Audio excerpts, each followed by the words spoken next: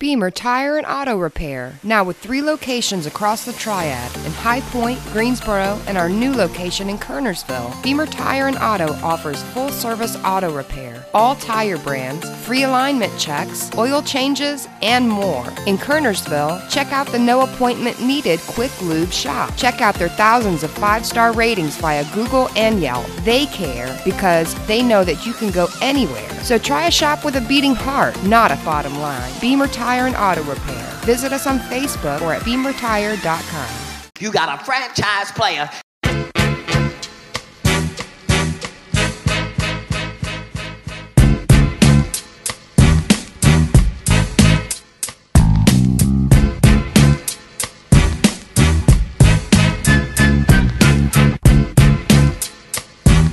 Happy Friday, you're in the huddle with Franchise Players, powered by Tobacco Road Sports Radio. JP Monday alongside my partner Ryan Stone. Glad to have you with us on WTOB, WCOG, and TobaccoRoadSportsRadio.com, wherever you are listening today.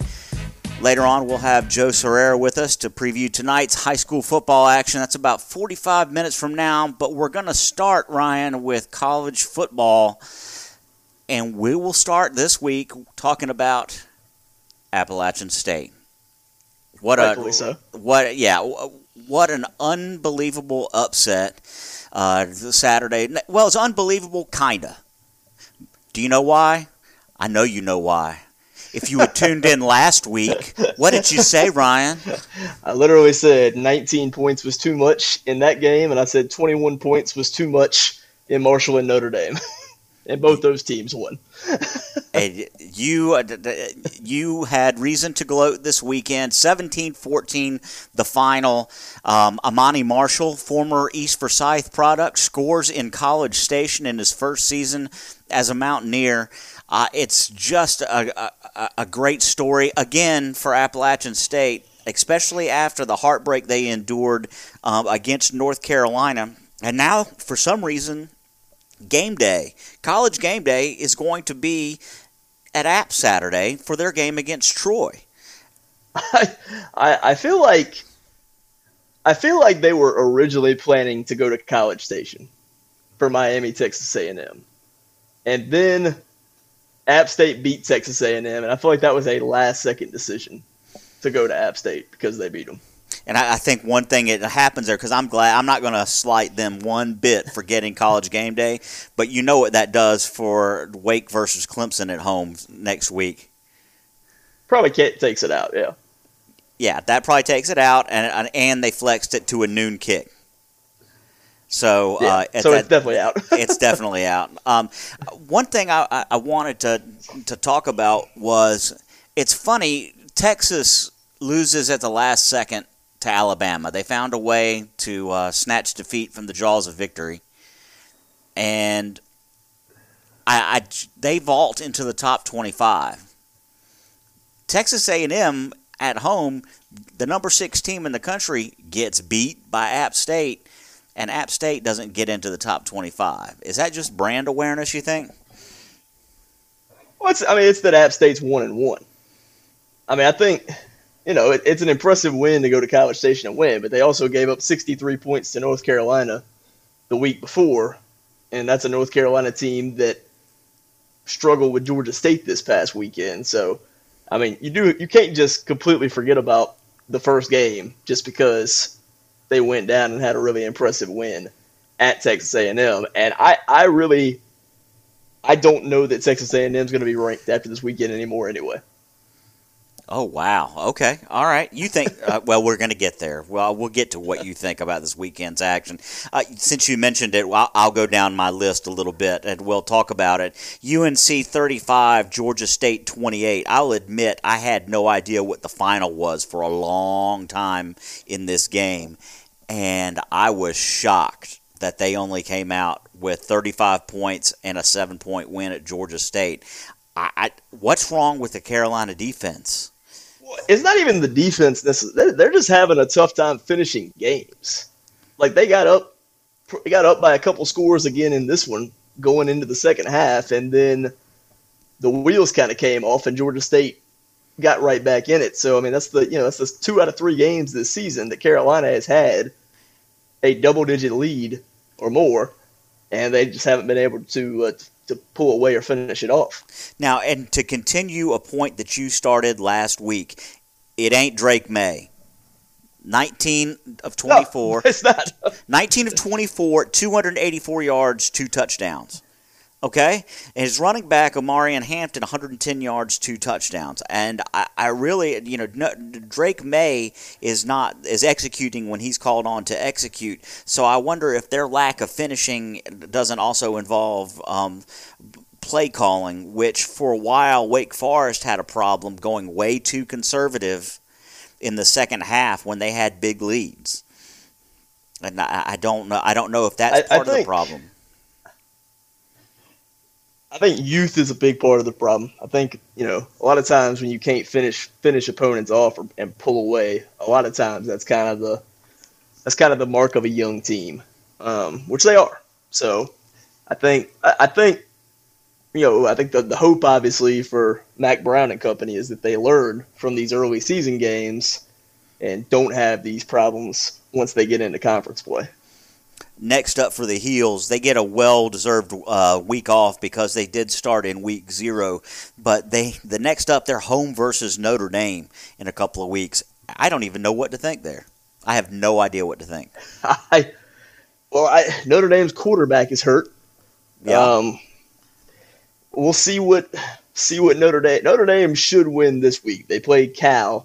We'll see what they look like. It's going to be really interesting. You're going to be looking at a Notre Dame team that they were ranked number 5 preseason. If they fall to 1-3 by Notre Dame standards, the season is almost over. Well, it's over now. Marcus Freeman, they're Marcus Freeman is. If you start 1-3, people might start looking at him funny. Oh boy, yeah. I don't even want to think about it. Not that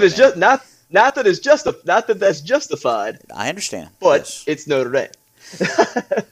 Let's talk about happier things, such as now number 19 ranked Wake Forest goes to Nashville, takes care of Vandy 45-25. That's not necessarily the story.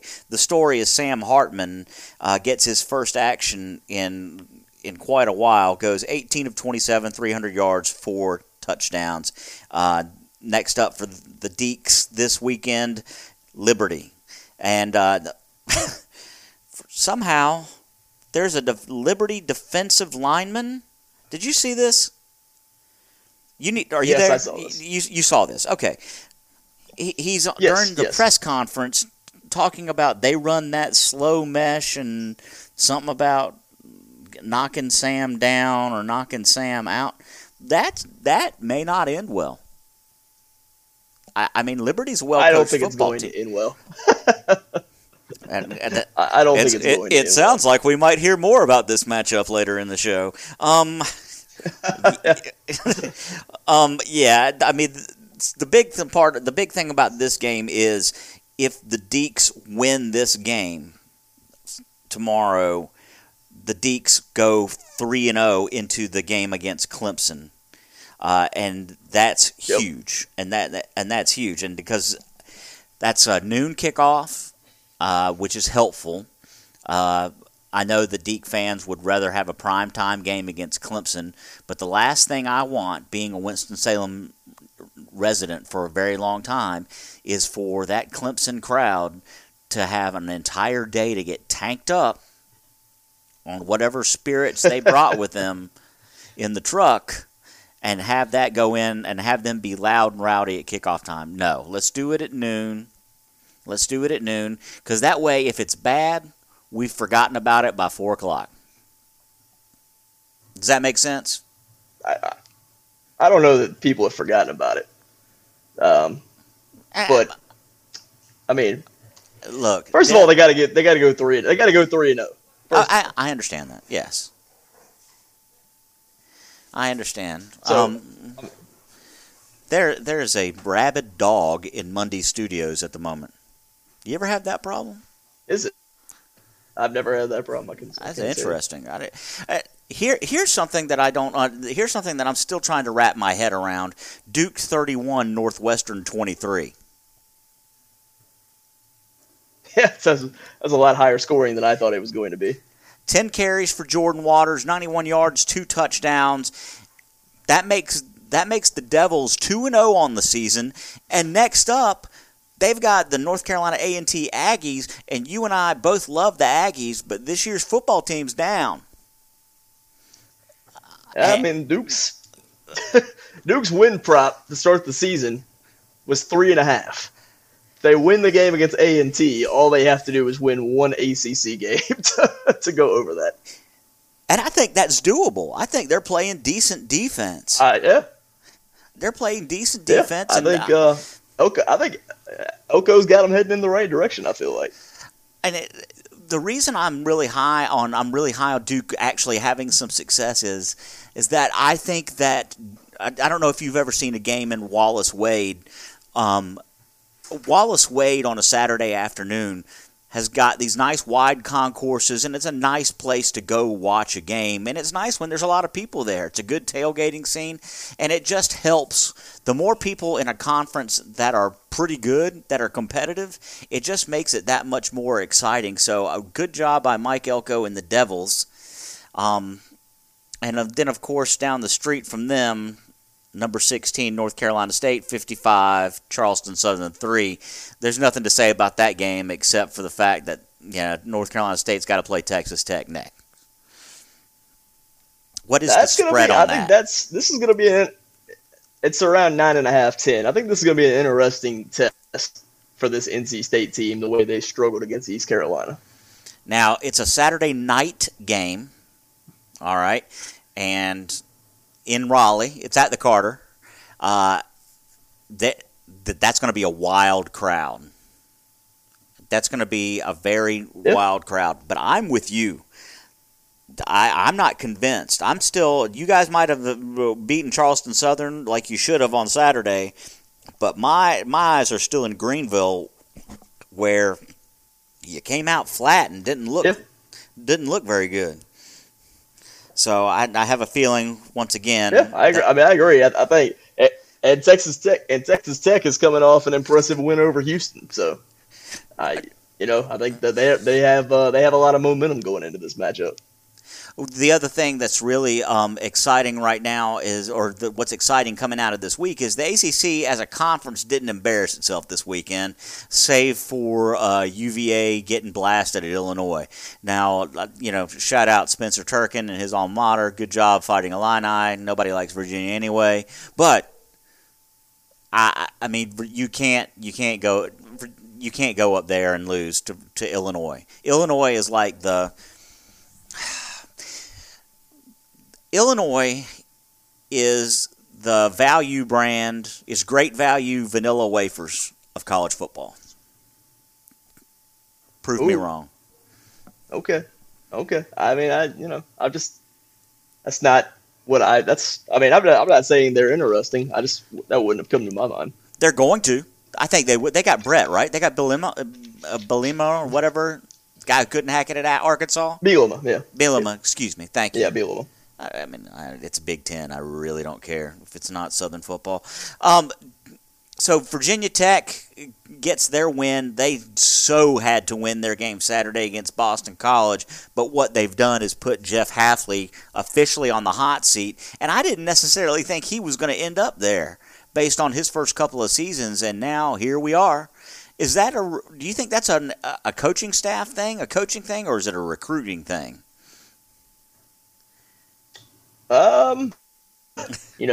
They come back home and just annihilate Boston College. So to lose that game the way that they did, I think it's pretty clear that they have quite a few problems in that program right now. Yeah, and I worry and wonder if the one of them isn't, has Hafley lost the locker room, or is it just one of those locker rooms that doesn't necessarily get along with one another? Because this is a Boston College team that returned its starting quarterback. Phil Yurkovich is still the quarterback there.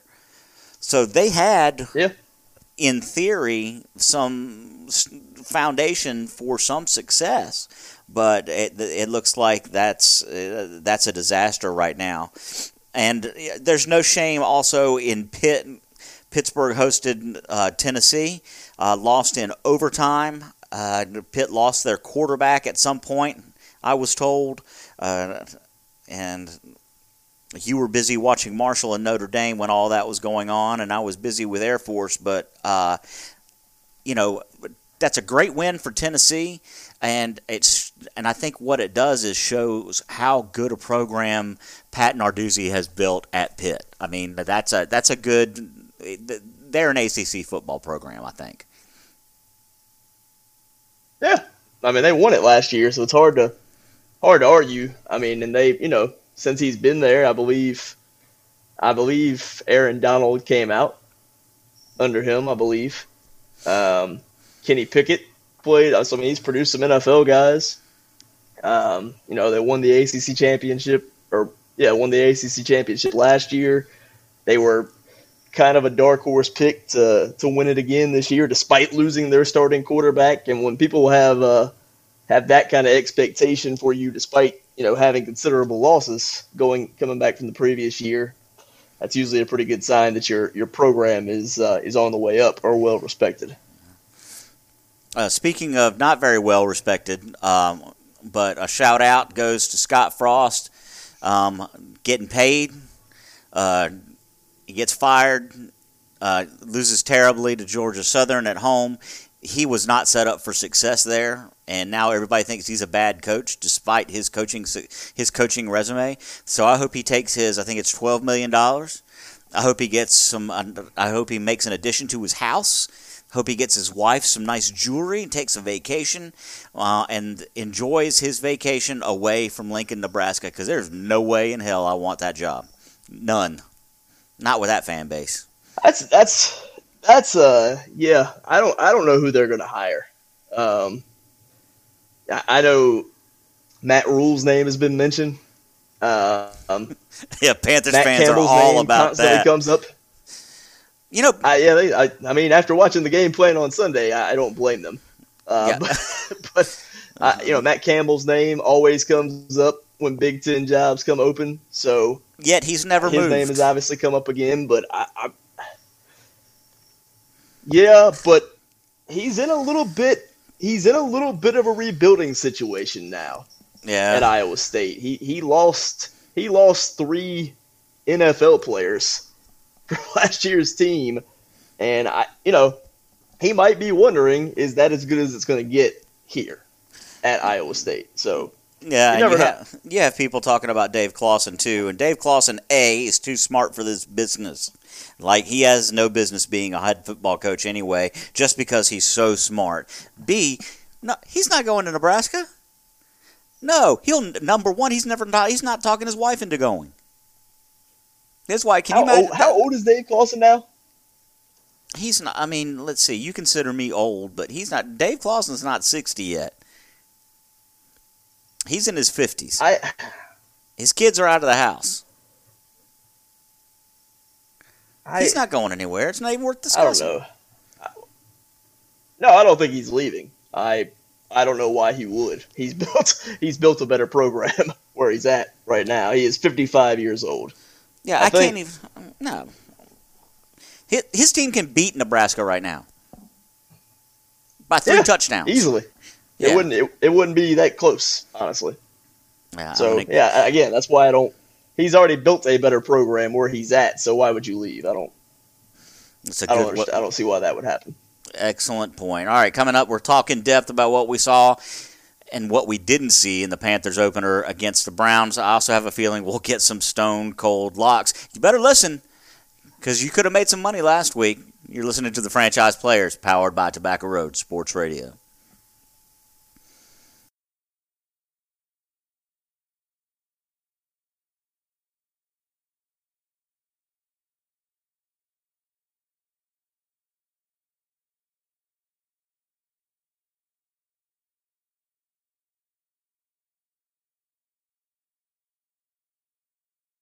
You got a franchise player.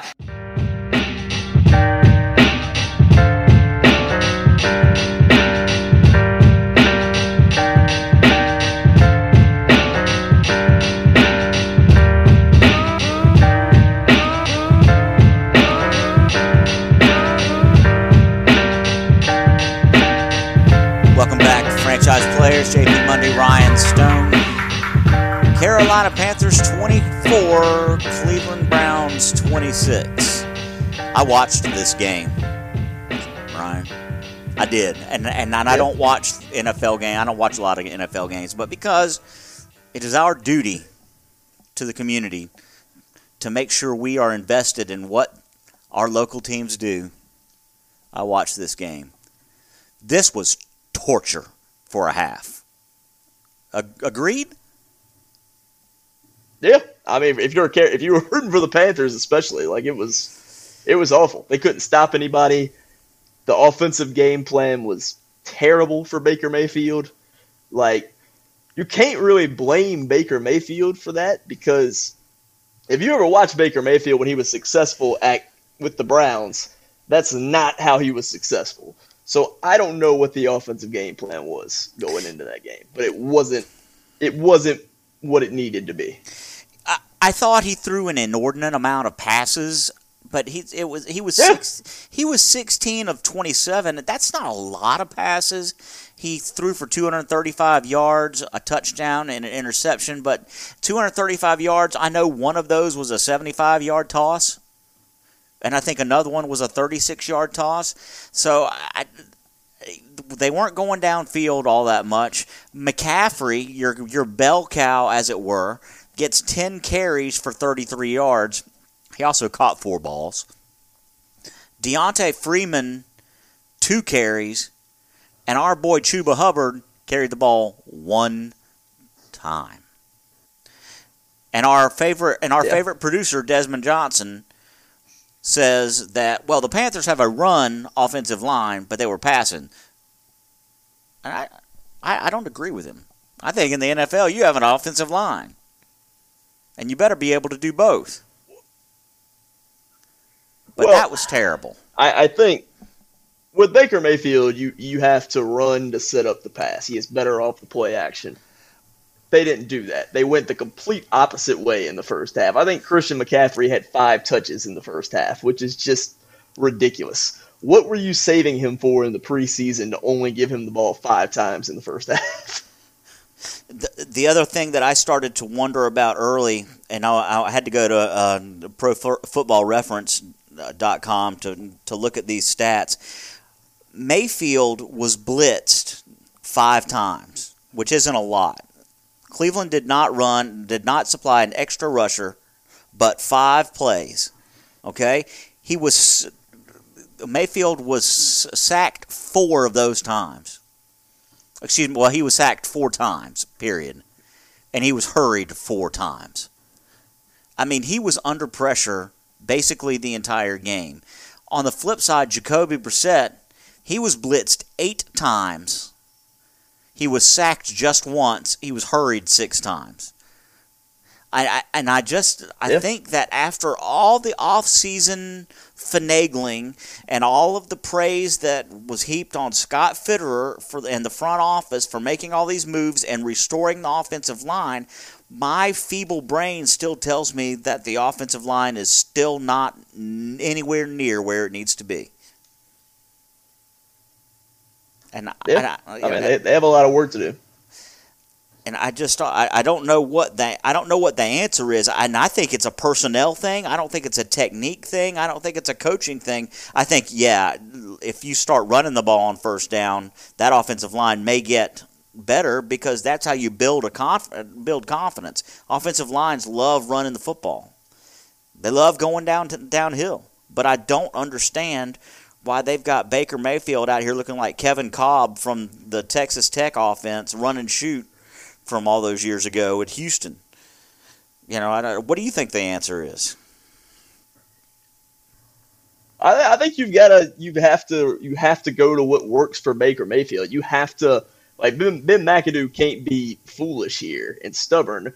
You have got to tailor your offense to what your quarterback does best. You cannot fit a square peg in a round hole. And it felt like that's what he was trying to do in the first half on Sunday. So we'll see if he adjusts.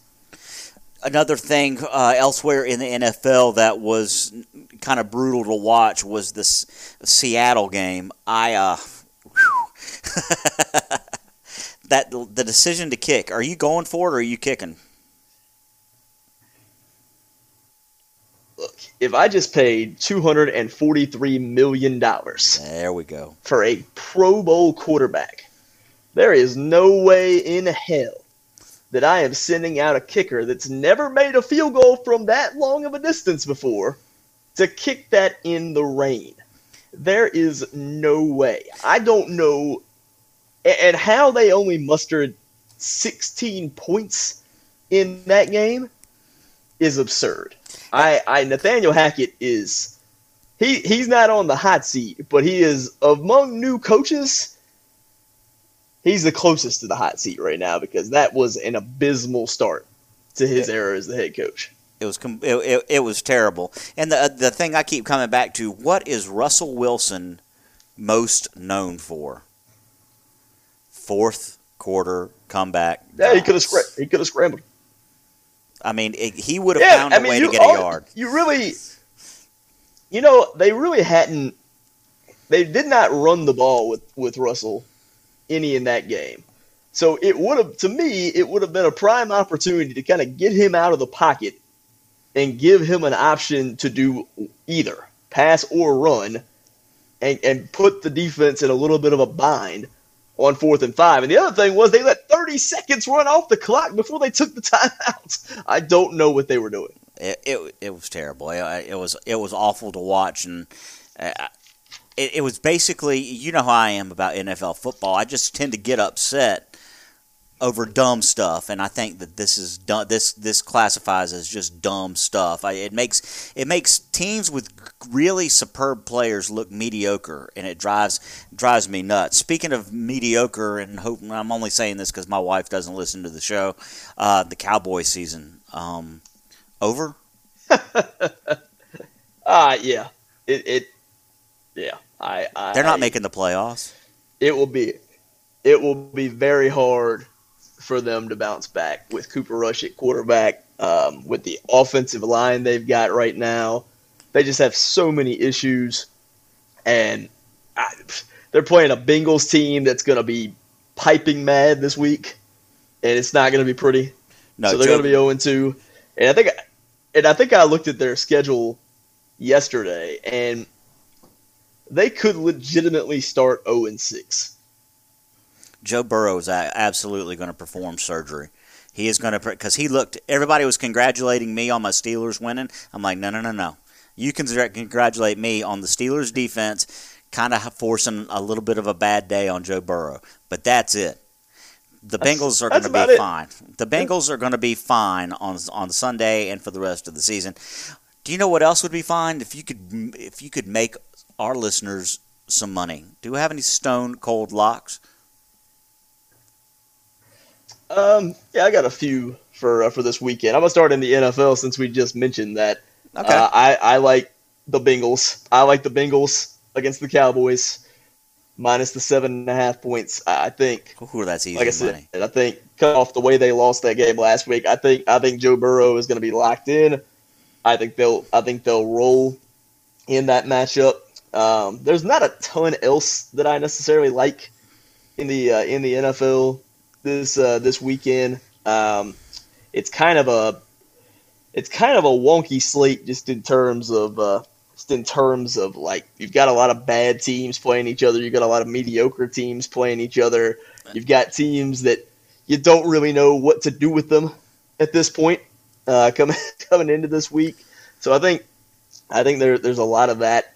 I will say I will bet more games by the time Sunday gets here, but right now I would also be inclined to take the Ravens minus 3.5 against the Dolphins on Sunday. I think while the Dolphins look solid, I don't think the Patriots are a competent offense.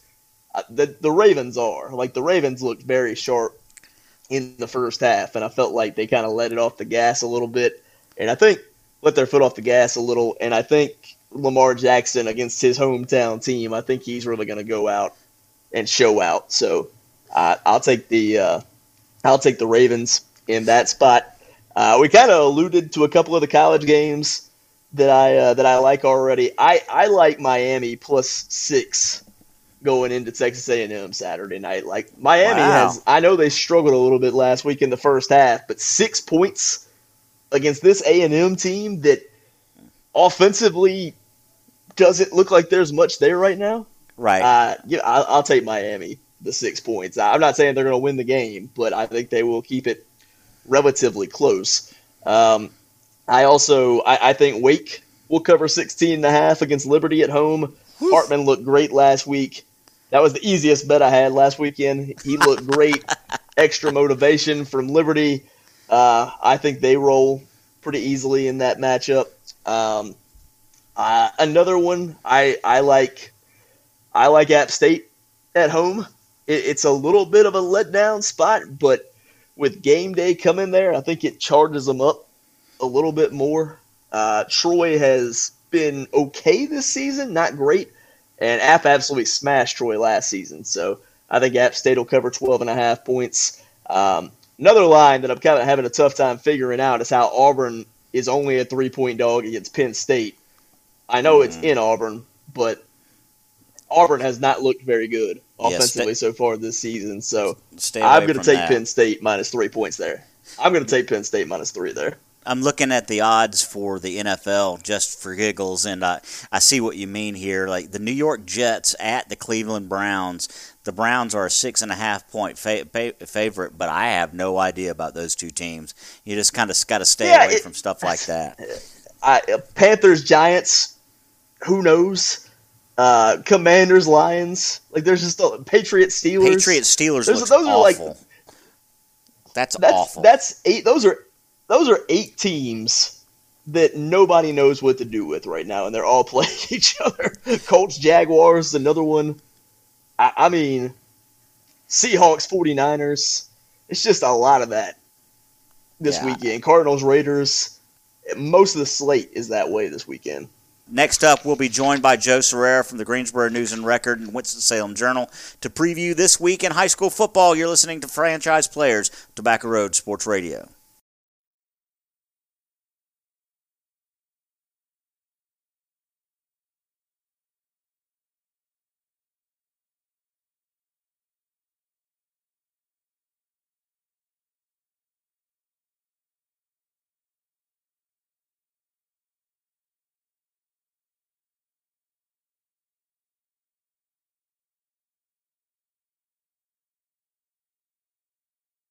You got a franchise player.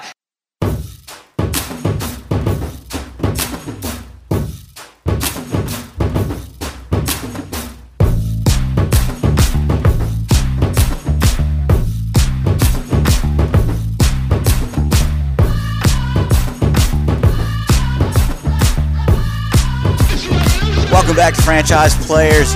JP Mundy alongside Joe Serrera. Ryan has gone off to prepare for his Friday night game in the wilds of Danville, Virginia.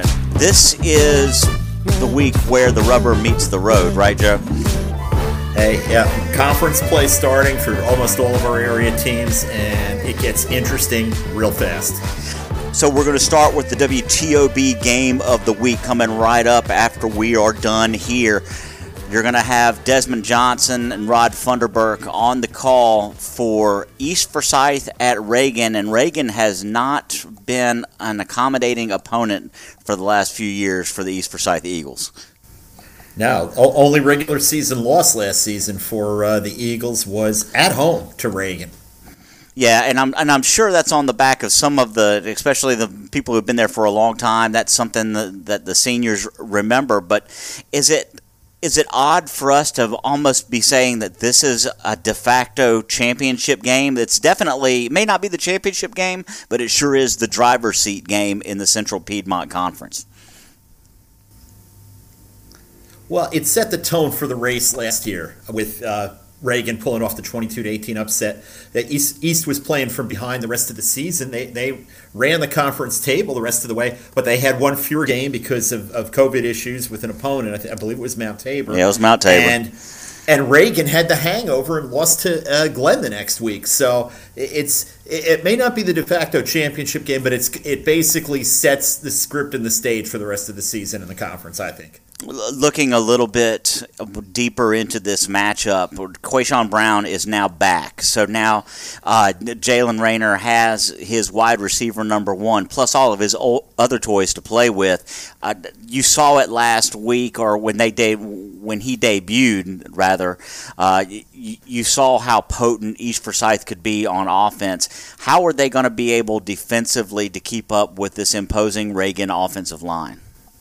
Well, I think they can't afford to turn the ball over. Both coaches, when I talked to them this week, Josh McGee and Todd Willard, talked about avoiding turnovers and not getting behind the chains. I think that's got a lot to do with it for both teams. That Reagan offensive line, I mean, in my mind, this is a game where Reagan wants to possess the ball, run the ball, hit you occasionally with some play action or something to keep you honest, but to run the ball and run the clock and keep the ball. I think East wants to hit you whenever they can, and they will. But I think it might not be bad for East to put together a drive or two for Todd Willard to go back to what he loves, the run game a little bit, whether it's Jalen Rayner keeping it or running it with one of their backs. I think the fact that Rayner is such a good runner gives them a path to control the ball if they want to go that way, but they're going to take any shot that they see with Quayshawn Brown back. It was funny. Todd told me going into last week's game that he was going to sit out another game and that he was antsy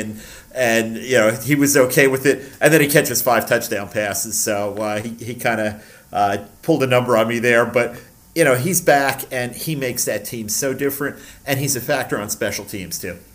I keep wondering, not a lot of people made a big deal of it, but Reagan's home victory against Myers Park might have been a tone setter for this season for Reagan. They're not far behind from where they were last year, at least in my opinion. No, not at all. You're down 14-0 at the half. You come back and win 17-14. That tells a lot about that team. It tells you that they can lock it down defensively when they need to. They did in the second half. That if they're patient, they're going to do good things. That offense is going to do good things for them. And they've already shown that they can play with a physical football team like Grimsley. North Davidson's a physical football team. And Myers Park was. I mean, Reagan is ready for this game. East is ready for this game. This is a really, really nice way to open a conference season.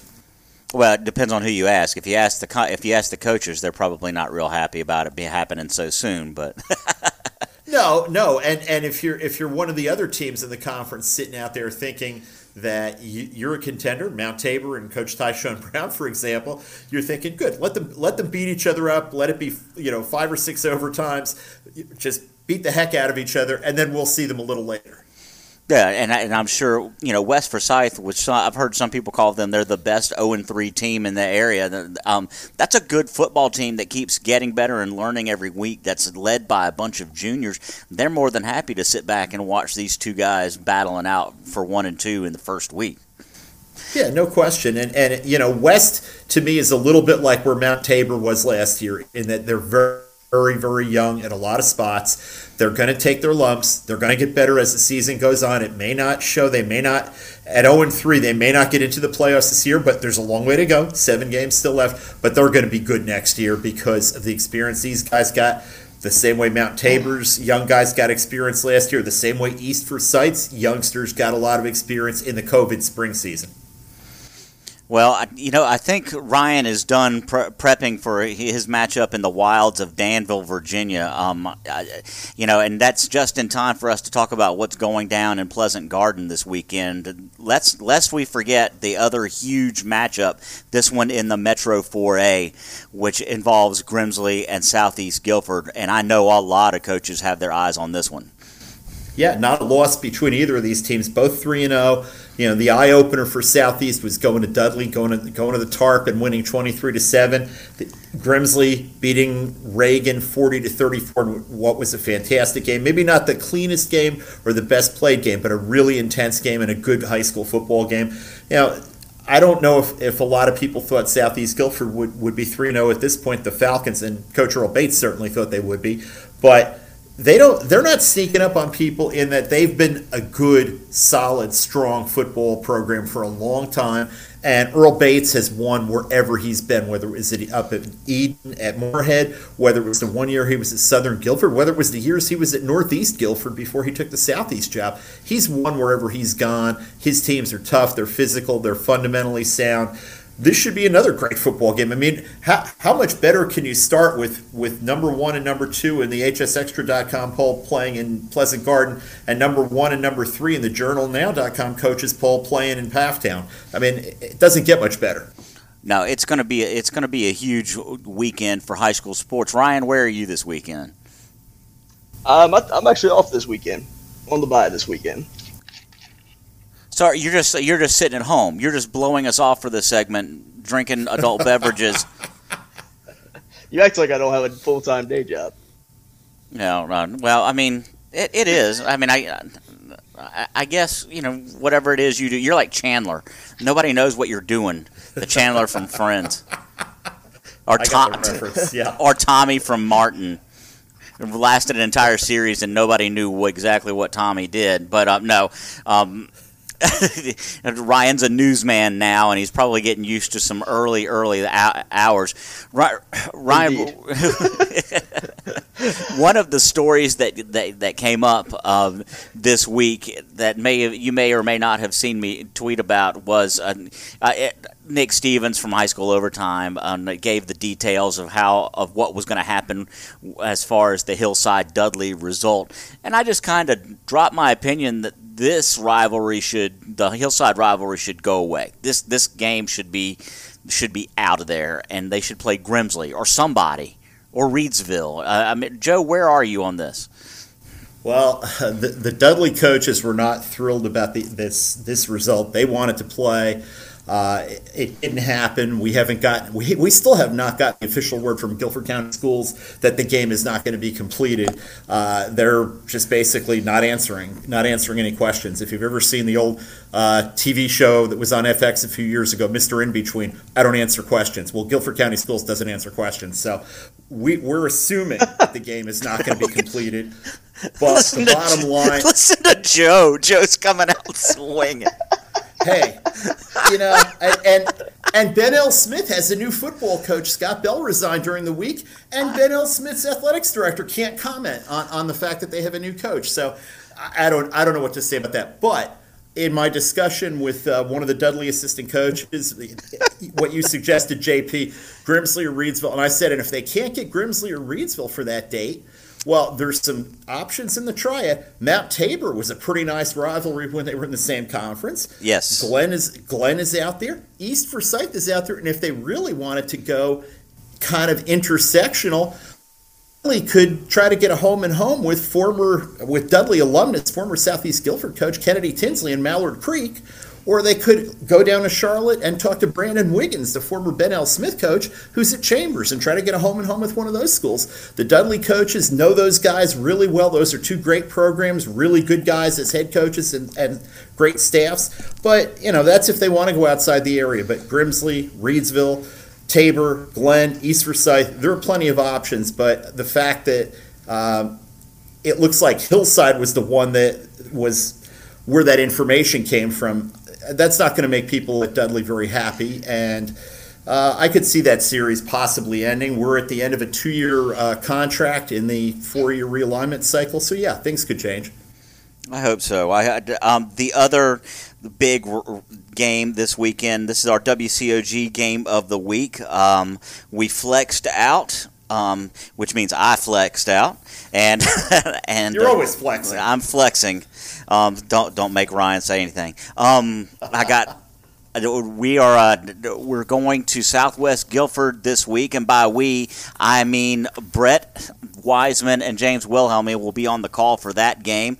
I have other matters to attend to the next couple of Friday nights, so Brett and the coach are going to fill in admirably. Page coming to Southwest Guilford. Southwest Guilford coming into its own as a team under under some new coaching, kinda, and and Page just gets better every week under Coach Doug Robertson.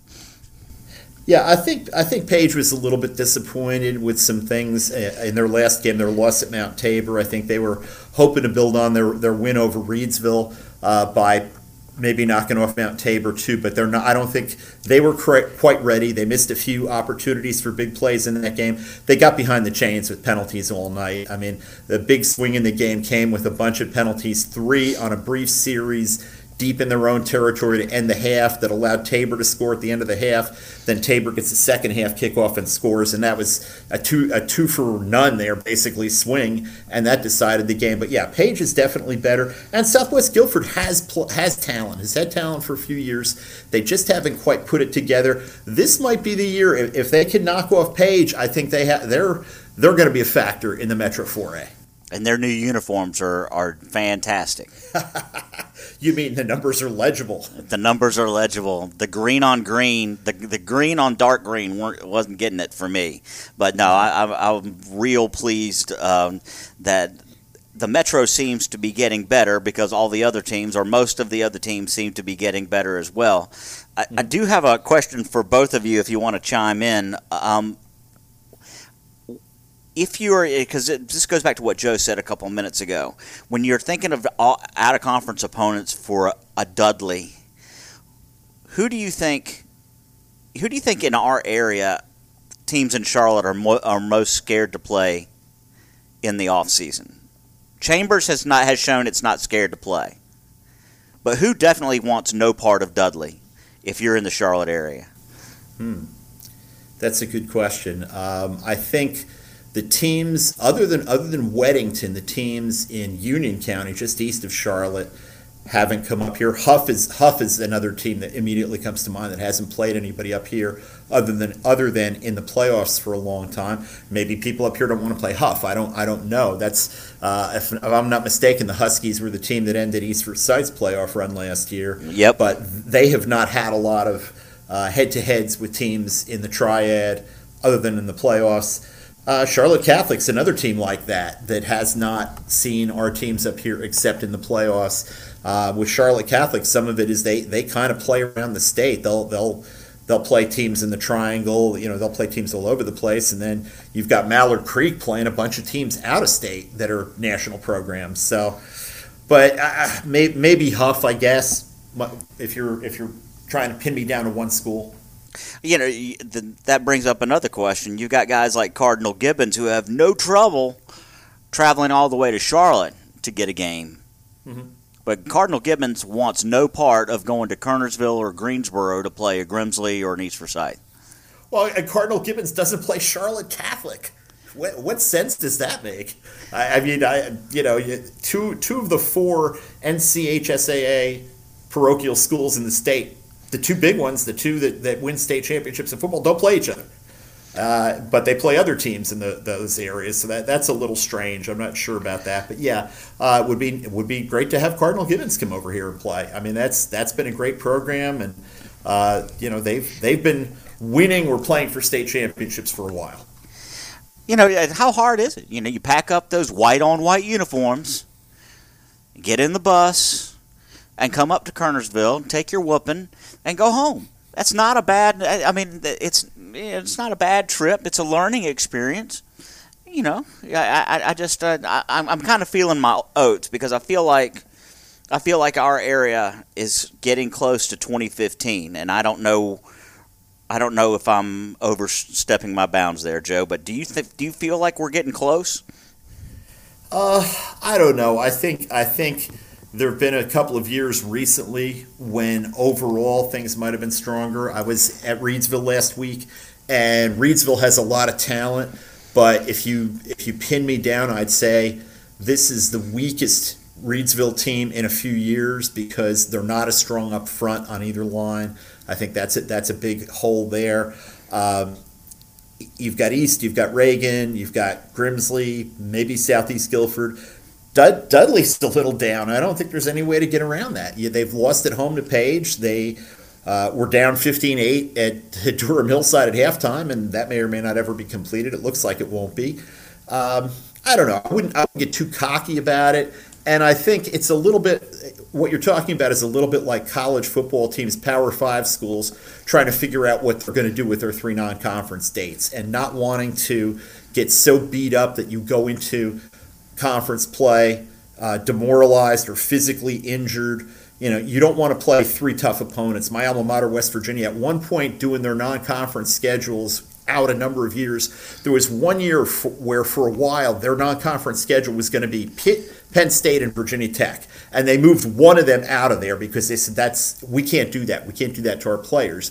So you can't play everybody. And a lot of non-conference high school football scheduling is friendships and relationships between the coaches. That's why that Dudley going and maybe playing a home and home with Mallard Creek makes so much sense, because Kennedy Tinsley's a Dudley guy and he coached at Southeast. He's from here. He's the coach at Mallard Creek. That would make so much sense because of the relationships. And that's what a lot of it is about in non-conference high school football scheduling. Well, you heard it here first. Joe Sorera, that's Joe, S-I-R-E-R-A, Joe Sorera Sports on Twitter, said that Reidsville's weak and Dudley's weak. I'm just joking. And it only took us, to his credit, 16 minutes to get to a West Virginia reference. Gosh, That's T's and P's all the way to the West Virginia Mountain Near family. Yeah. We are desperately out of time. Thanks for joining us. High school football on the way here in just seconds. On behalf of our producer Desmond Johnson, my partner Ryan Stone, and of course Joe Sorera from the Greensboro News and Record, Winston-Salem Journal, you guys have a great weekend. We'll see you next Friday here on the Franchise Players.